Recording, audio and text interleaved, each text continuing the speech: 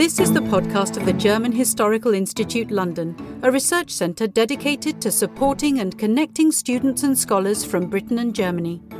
The podcast series presents current research in British, German and European history, as well as colonial and global history. For more information on the German Historical Institute London, future events, the GHIL Library, studentships and more podcast episodes, please visit our website at ghil.ac.uk.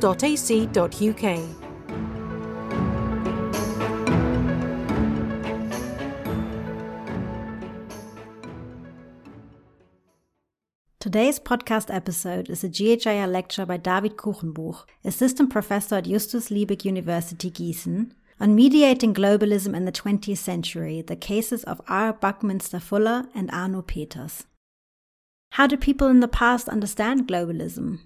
In his lecture, David Kuchenbuch takes a closer look at media representing global connections and differences. In doing so, he introduces us to the American designer R. Buckminster Fuller and the West German historian Arno Peters. Buckminster Fuller and Peters both rose to prominence as mediators of globalism after the Second World War. Yet their approaches were very different. Fuller epitomized a highly optimistic globalism based on notions of technological progress typical of the 1960s. Peters' work, by contrast, resonated with a more self-critical globalism which gained traction in the 1970s. David Kuchenbuch shows that analyzing the history of globalism through the prism of media and biography will point us to important shifts in the 20th century political cultures. Thank you very much for the invitation to this lovely place and the chance to present some of my research here. You've heard it before. What I'll talk about today is the results of my most recent research project, the German Habilitation, which has been published already with Austrian-German imprint Böhlau last summer. And in line with the overall theme of the autumn lectures, intellectual histories of the global, my aim today will be to address an aspect of global thinking which I find is rather under-researched or overlooked in the field, the dimension of visual media. That, of course, is what the title of my book points to, which is based on a wordplay that only works in German, I guess. Weltbildner is combining the phrase Weltbild, which means world image, but also something resembling ideology, with the word to build or to sculpt. Now, I should say that even though I'll be talking about published results today, it's not my intention to just plug my book, maybe a little. As you well know, it's often after finishing a project that one begins seeing the bigger picture. And more importantly, I'm under contract to write another book for Hamburger Edition, a short introduction to the history of global thinking in the 20th and 21st century, which is aimed at a broader readership. So for that reason alone, I'm very interested in your thoughts on how, and I'll quote the description of this lecture series, how we can relate the emergence of global consciousness as a historical phenomenon to how we as historians frame globality as a theoretical problem and maybe a moral one as well. So by way of introduction to what I'll be talking about in the next 40 to 45 minutes or so, let us quickly turn away from the book towards the image that I chose for its cover design. Let's take a close look at this document. Clearly what we're seeing here is a rather crude, hand-drawn thematic world map. Created in America in 1973, what is striking is the strange format of the map, the unusual orientation of the continents. What we see here is less an upside-down world, although seeing the world differently is clearly part of the endeavor, but rather a world island emphasizing connection. The map, of course, is based on Buckminster Fuller's Dymaxion design, which I'll talk about more in a minute. But importantly, it conveyed a message which Fuller would not have liked, in fact, one that ran counter to all that he was trying to demonstrate. The author of this map, one Ted Hilpiker of Pennsylvania, was clearly concerned with questions of global redistribution, in this case of nutritional proteins available to humans. A proposal for balancing the world diet, it portrays globality as a sort of zero-sum phenomenon within a closed world, albeit a world that could be made more fair. Yet Fuller's whole life, at least as he saw it in retrospect, evolved around the very opposite idea, the idea of having your proteins and eating them, if you will. Or to use his own words, his life evolved around technological means of doing more with less, as he put it, deliberately misquoting modernist architect Mies van der Rohe. What we have here in the proverbial nutshell is the theme of my book. Its main argument is concerned with the shift towards a new, a more moralistic, localized kind of global consciousness, or in shorthand, globalism in parts of Western society. One, in fact, much more easily embodied by Arno Peters, the other protagonist of my book. That said, both Fuller and Peters applied visual media to make people think harder about the global, media which, as we shall see, stemmed from rather different contexts. In Fuller's case, this context was American exceptionalism, if not manifest destiny, which he subscribed to in the 1930s when he began positioning himself as a public intellectual and global thinker, which makes it all the more ironic that his map was used as an educational device which pointed to global injustices perpetuated by the American standard of living in the 1970s, as the example shows. So clearly this is an attempt at introducing the protagonists of my book through the back door. I still feel a bit uncomfortable having written a double biography of sorts, not least since my book is far from an exhaustive account of two lives dedicated to building a better world. Rather, it's a contextualization of two professional lives geared towards being perceived as working towards that goal, or at least as towards educating about the global, if driven by changing ideas about what that actually meant. A story thus of intellectual flexibility, even opportunism, and self-fashioning, as we shall see, but also of visions of the global which were coherent enough to allow for other people's moral selving, which, and that's why I showed you the cover image, I was in fact most interested in when I began working on this book. But enough of the insinuations. Who are we talking about? What is it that made German historian, publicist, and cartographer Arno Peters and American designer, philosopher, and architect Fuller, which we see here around the same age, famous? Since Fuller is probably more of a household name, here I'll start off with Peters, seen on the left in striking pose. Arno Peters was born in 1916 in Berlin into a family of socialist activists. Nothing would have pointed to his becoming a historian and revolutionizing the world map, certainly not in the do-it-yourself fashion, which is indicated here. Peters being photographed with watercolors and dividers at his home in Bremen. That said, at first glance, Peters' globalism is easier to explain. With both his parents active in the Communist Party and the League Against Imperialism in the 1920s and early 1930s, Arno grew up in the highly stimulating culture of Weimar working-class youth organizations.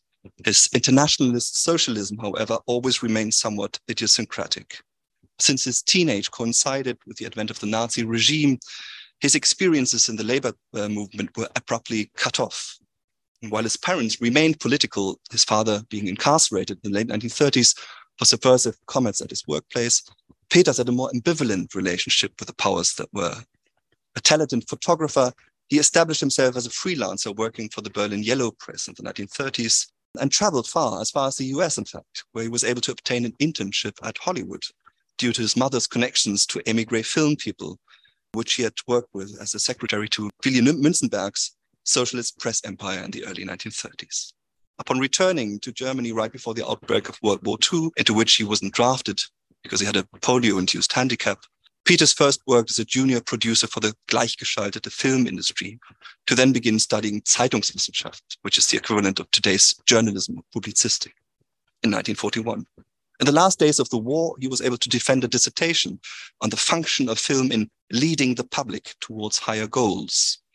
A rather opportunistic topic, it may seem, but one which Peters dealt with in a striking fashion, without any references to Nazism, but rather to an abstract future world society. That said, the approach to influencing the public, which he developed here, we might just call it propaganda, stayed with him well into the 1970s, when he propagated the new view of the world that is of most interest here. In the meantime, in the post-war decade, however, Peters made a name for himself as a rather controversial global historian, as we shall see in a minute. Only in his 50s did he emerge as a cartographer of sorts, without ever having studied cartography, a fact which he embraced, remaining an outsider all of his life, which explains how he was able to turn professional criticism of his work into an asset in the 1970s and 1980s. Peters was gladly taking on the role as underdog or counter-expert, so important to leftists and left-leaning people in this period. Similar to Peters, Richard Buckminster Fuller, seen here in the early 1940s, he later dropped the moustache, was a kind of black sheep. Born in 1895 into a moneyed old East Coast family near Boston. He was rather unsuccessful well into his 1940s as an entrepreneur in the building industry. Yet he soon became one of the most celebrated architects of his time due to his development, or rather successful propagation, of the so-called geodesic domes, futuristic globe-like structures made from light metal beams, which, especially in the 1960s, were associated both with space-age technology and with hippie esotericism. The dome's easy-to-erect mandala-like structure and grid allowed both for meditation and practices of self-building, sparking a dome boom of sorts in the dropout communities of the American West. But one should look past Fuller's celebrity as an architect, which peaked when he designed the US Pavilion in the 1967 Expo World Fair in Montreal. Fuller, first and foremost, was a public intellectual, making his money through public lectures and books based on these lectures, which almost always evolved around harnessing cosmic energies to make every man on Earth a success, as he put it. This began in the 1920s with business brochures, which became more and more fantastic, or rather escapist, the less likely they were to be put into practice. Indeed, at some point in the mid-1930s, Fuller discovered that there was a reputation to be made from being perceived as a futurist, even a prophet, in the bohème circles of Manhattan, where artists mingled with intellectuals, journalists, and New Deal progressives. The global entered Fuller's thinking when he was fantasizing about the worldwide shipping of prefabricated family homes, a global market, if you will, a modernist fantasy which included dropping off lightweight buildings by zeppelins and airplanes, ideas which he soon began substantiating by highly unusual world maps and global statistics.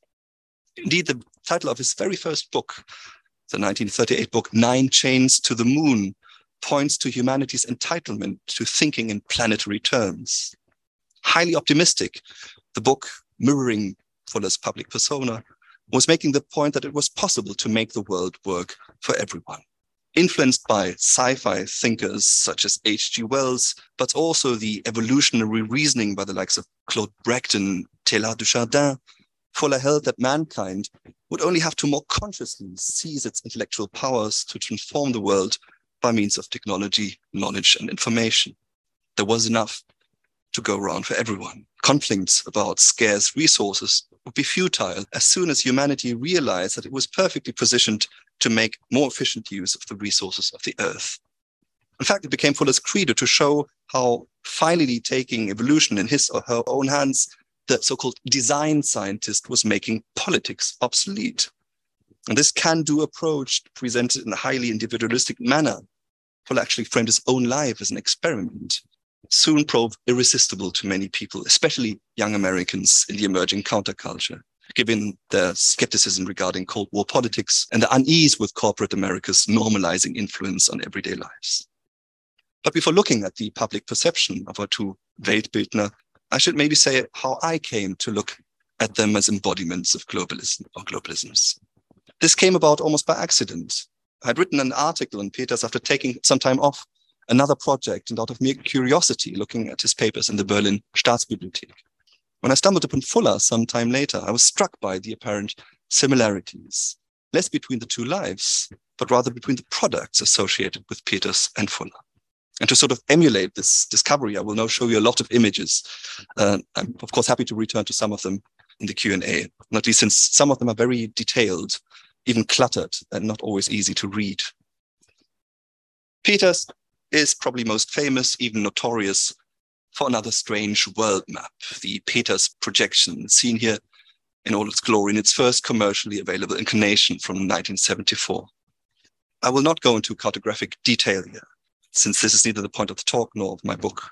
What's most important is that the type of projection Peters chose for his map led to stark distortions in form, which are most clearly seen in Africa and South America, which of course served to focus people's attention on the regions of what was soon to be called the Global South. So this was the result of his privileging one aspect of map projection over another. Peters' projection, as he never tired of pointing out, was an equal area map, which meant that all territories of the Earth were presented in the same relations to one another size-wise as on the surface of a globe. What his map clearly wasn't was, of course, accurate in terms of form. In fact, it was directed against the maps most widespread at this time, which had fidelity of form and, Peters claimed, were all variations of the Mercator map, Mercator. This, Peters held, was no surprise. The Mercator map, first developed in rudimentary form by early modern cartographer and geographer Gerhardus Mercator, he claimed transported the ethnos and Eurocentric biases first established in the age of exploration. Europe especially was much too large in comparison with other world regions. And of course, given the large number of equal area maps available at the time of the launch of his map, Mercator was mostly serving as a sort of straw man to Peters. And indeed, cartographers were quick to point out that Peters scandalized a cartographical non-problem.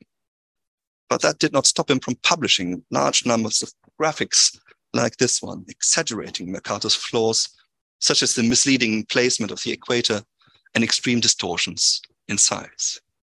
We shall see how this focus on Eurocentristic biases and Western self-aggrandizement fit in extremely well with the debates of the 1970s, both on the international stage and within political milieus in the Western world.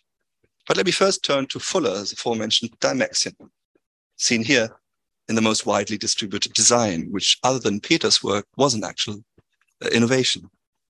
Due to a sophisticated method of converting geodesic data, the Dymaxion air-ocean world, first published in Life magazine in 1943, could be glued together as a globe or used as a flat map by combining its puzzle-like parts, allowing for permanent recenterings of the world image and thus for the creation of different world views, as he called it.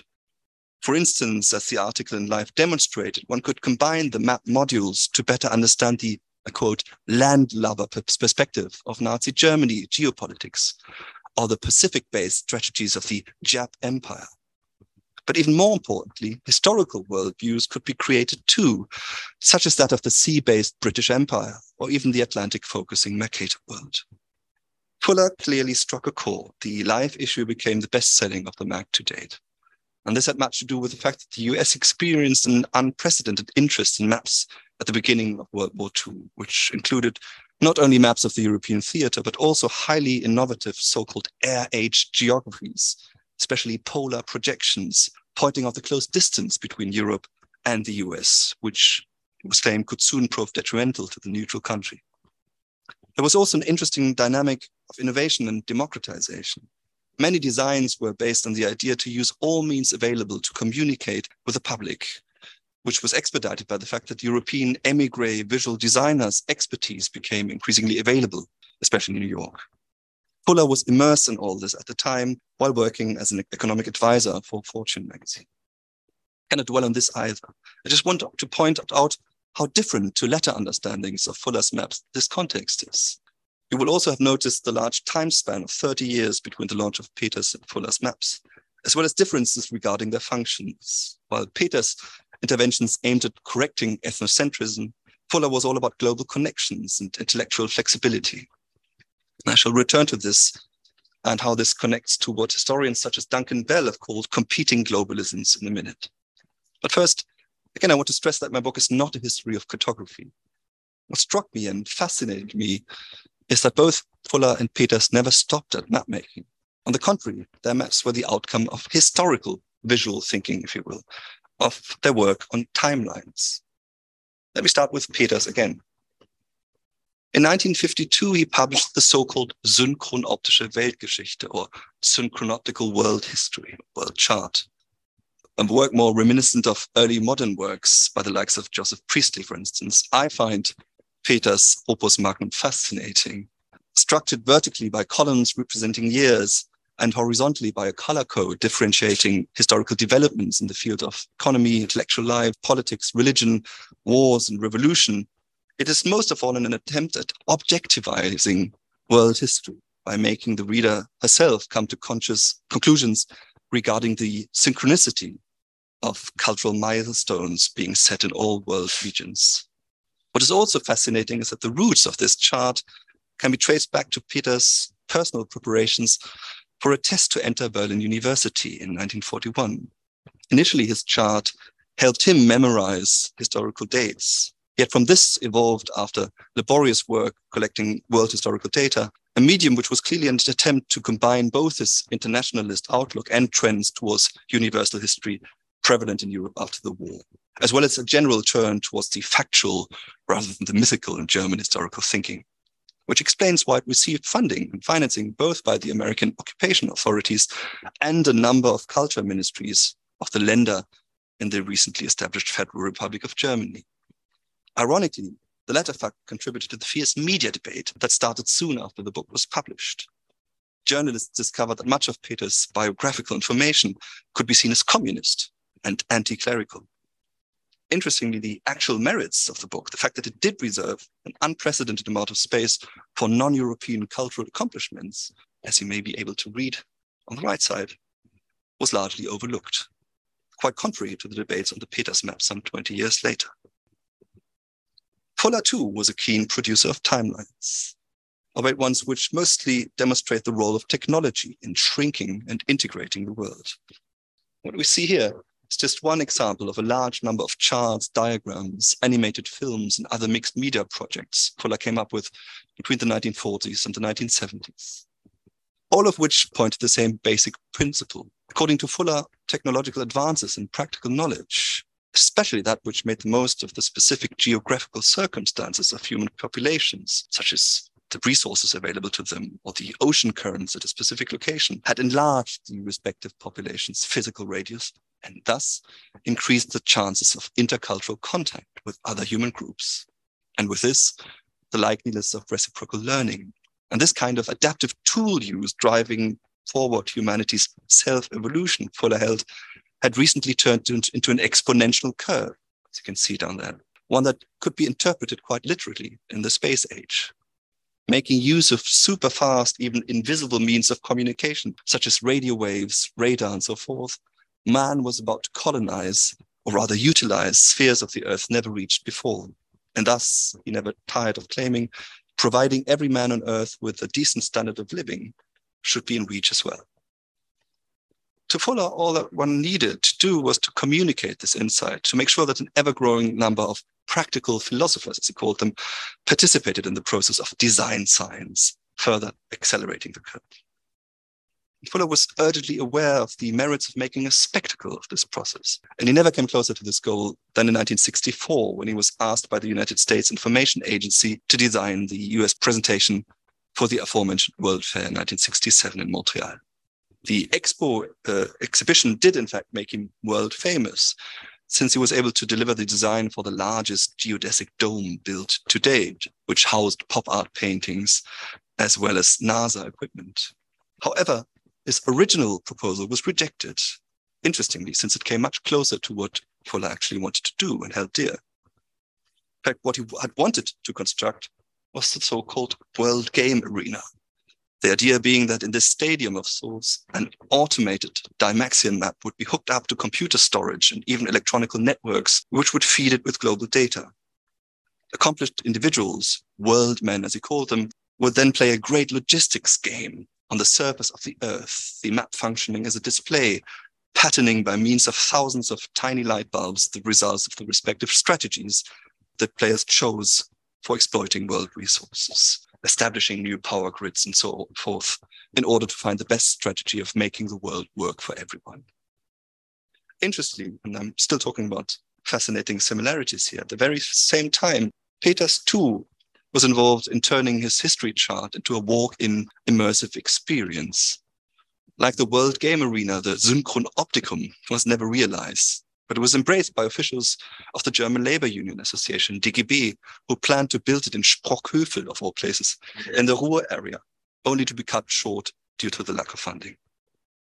What was most striking to me, however, is the extent to which both Peters and Fuller's lofty ideas and products fed into educational projects, as can be seen here. On the left side, we see the first of a number of semi-official, even unauthorized small-scale world games, which soon proved rather worrisome for Fuller, threatening to corrupt his optimistic message, as I shall show in a minute. On the right, we see a West German primary school group building up an appropriate worldview from scratch, we might say, with the help of a Peters map puzzle.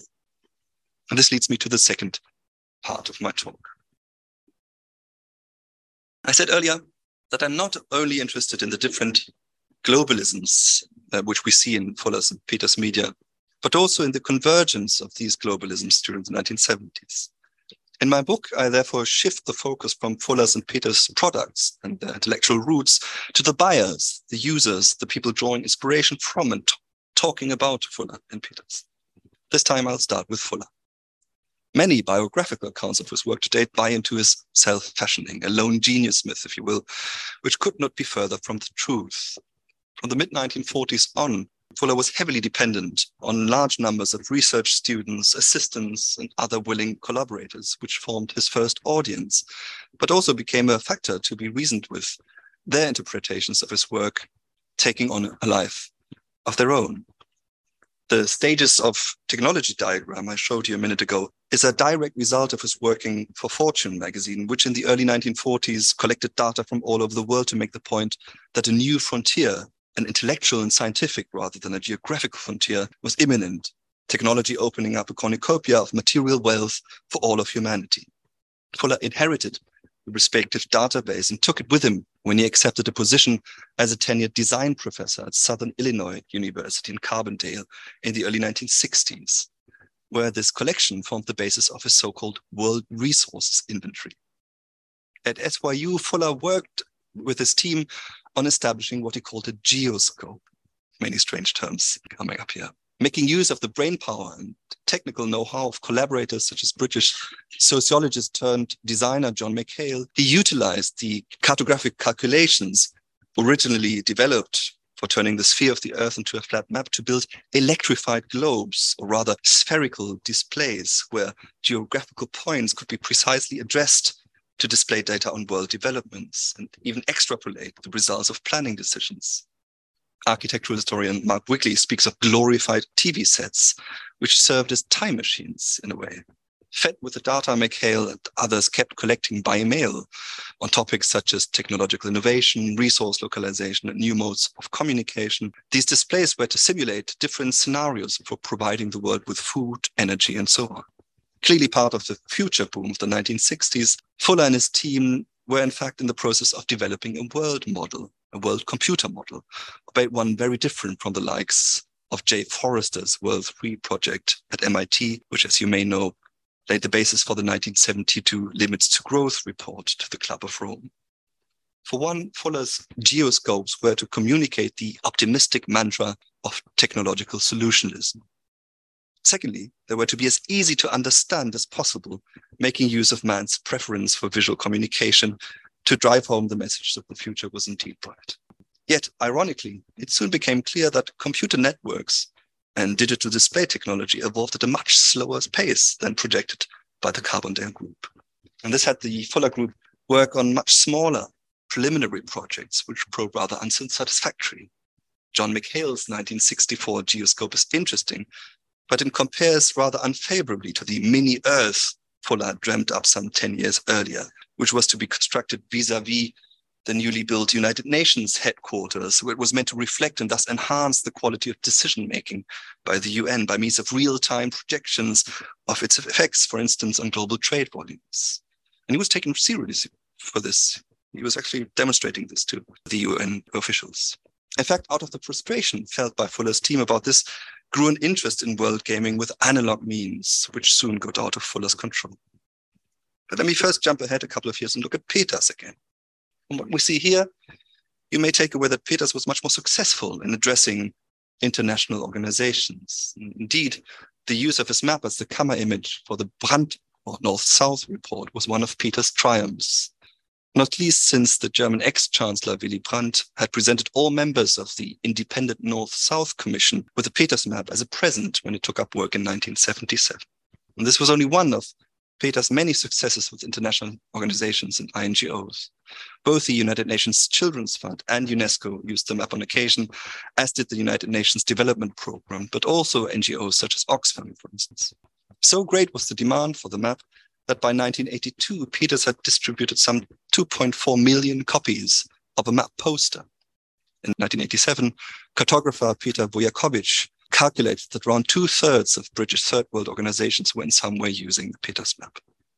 Yet these successes also became rather double-edged. Peters had to adapt to an unexpected, even overwhelming demand, not least by former Christian missionary organizations, which he detested. In fact, his map originated as a side project. In the mid-1960s, Peters wanted to follow up the synchronoptical world history with an historical atlas. After having discovered the Mercator distortions, he created a first rudimentary world map of his own as a sort of novelty to help sell his history atlas. For the same reason, as a mere PR stunt meant to generate attention for his atlas, he tried to create a scandal by attacking German state broadcasters for the ethnocentrism evinced by their use of the Mercator projection as backdrops to their news reporting, as can be seen in this invitation to the 1973 Bonn press conference, where he first presented the map to a large number of media representatives. Yet unsuspected dynamics evolved here too. His map received much more attention than imagined, and not just positive attention. After rather bewilderedly witnessing the Peters hype for a couple of years, the German Cartographical Society started lobbying heavily against Peters, who spent much of the late 1970s and 1980s fighting against the increasingly irate cartographic institutions, characteristically digging himself ever deeper into the untenable position that his map was indeed the only correct one to exist. But ironically, neither the professionals nor Peters himself fully realized that something else was going on. And at this point, I can finally sort of discuss Peters and Fuller together. Both of my protagonists were taken by surprise by the fact that their works were used for goals quite alien to them. Most striking in this respect are the many kind of role-playing exercises, which we can see here. Peters' map was used by the youth organization of the aforementioned DGB Labor Union Association to point towards the very unequal life chances young people's contemporaries face in the rest of the world. And Fuller's map, too, was used in school and university projects aimed at making young people aware of global inequality and the hard choices which this entailed for them personally with regards to their resource-intensive lifestyles.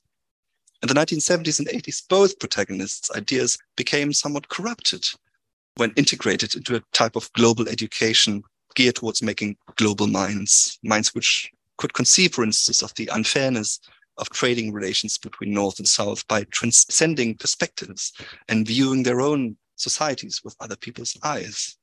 In extreme cases, this could lead up to renunciations of Western modernity as a whole, looking towards indigenous knowledge as better suited to overcoming the human predicament in the age of limits, as can be seen in the fact that Fuller's publications now cropped up on reading lists that also included literature on Buddhist economics by authors such as E.F. Schumacher.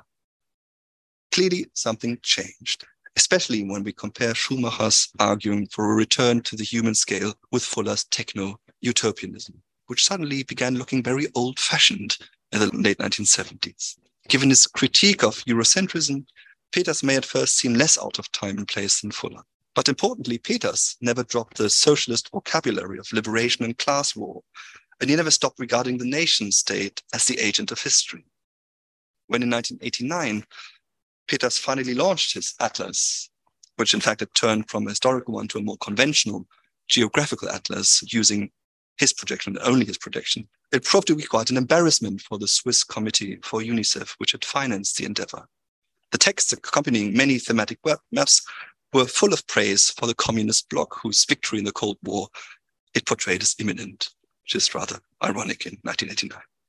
But more importantly, until his death in 2002, Peters could not make himself acknowledge that his globalist goals were best served by admitting that his map was just one of many ways to see the world, as his American publishers promoted it, in fact going around his back.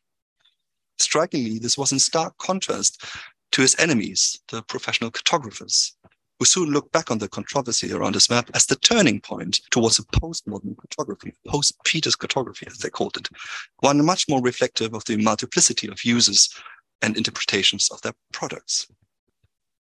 I would argue that all of this points to a new kind of globalism, to which many factors contributed, of course.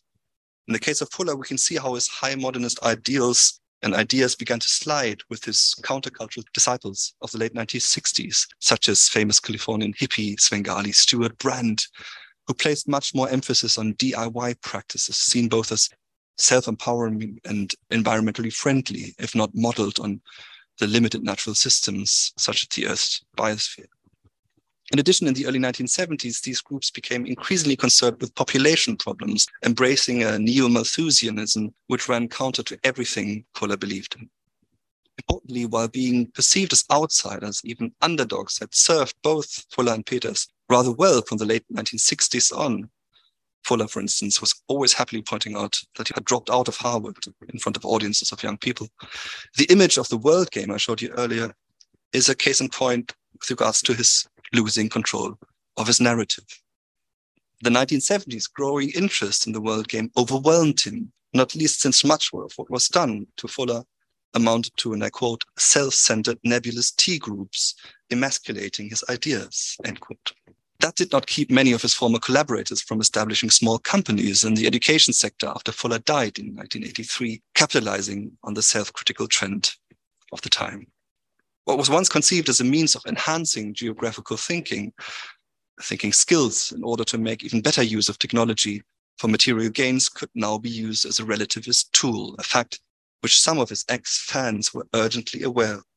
Fuller's archives at Stanford University, on which I based my research, are full of correspondence from the late 1970s that has the air of letters of goodbye by former admirers. And that this points to a new ethics of individual agency and of renouncing one's privileges. This mirrors the fate of the Peters map. Peters' audience in the 1970s at least bent towards the alternative milieu, its moralist posturing also blending well into the Christian activism of this time.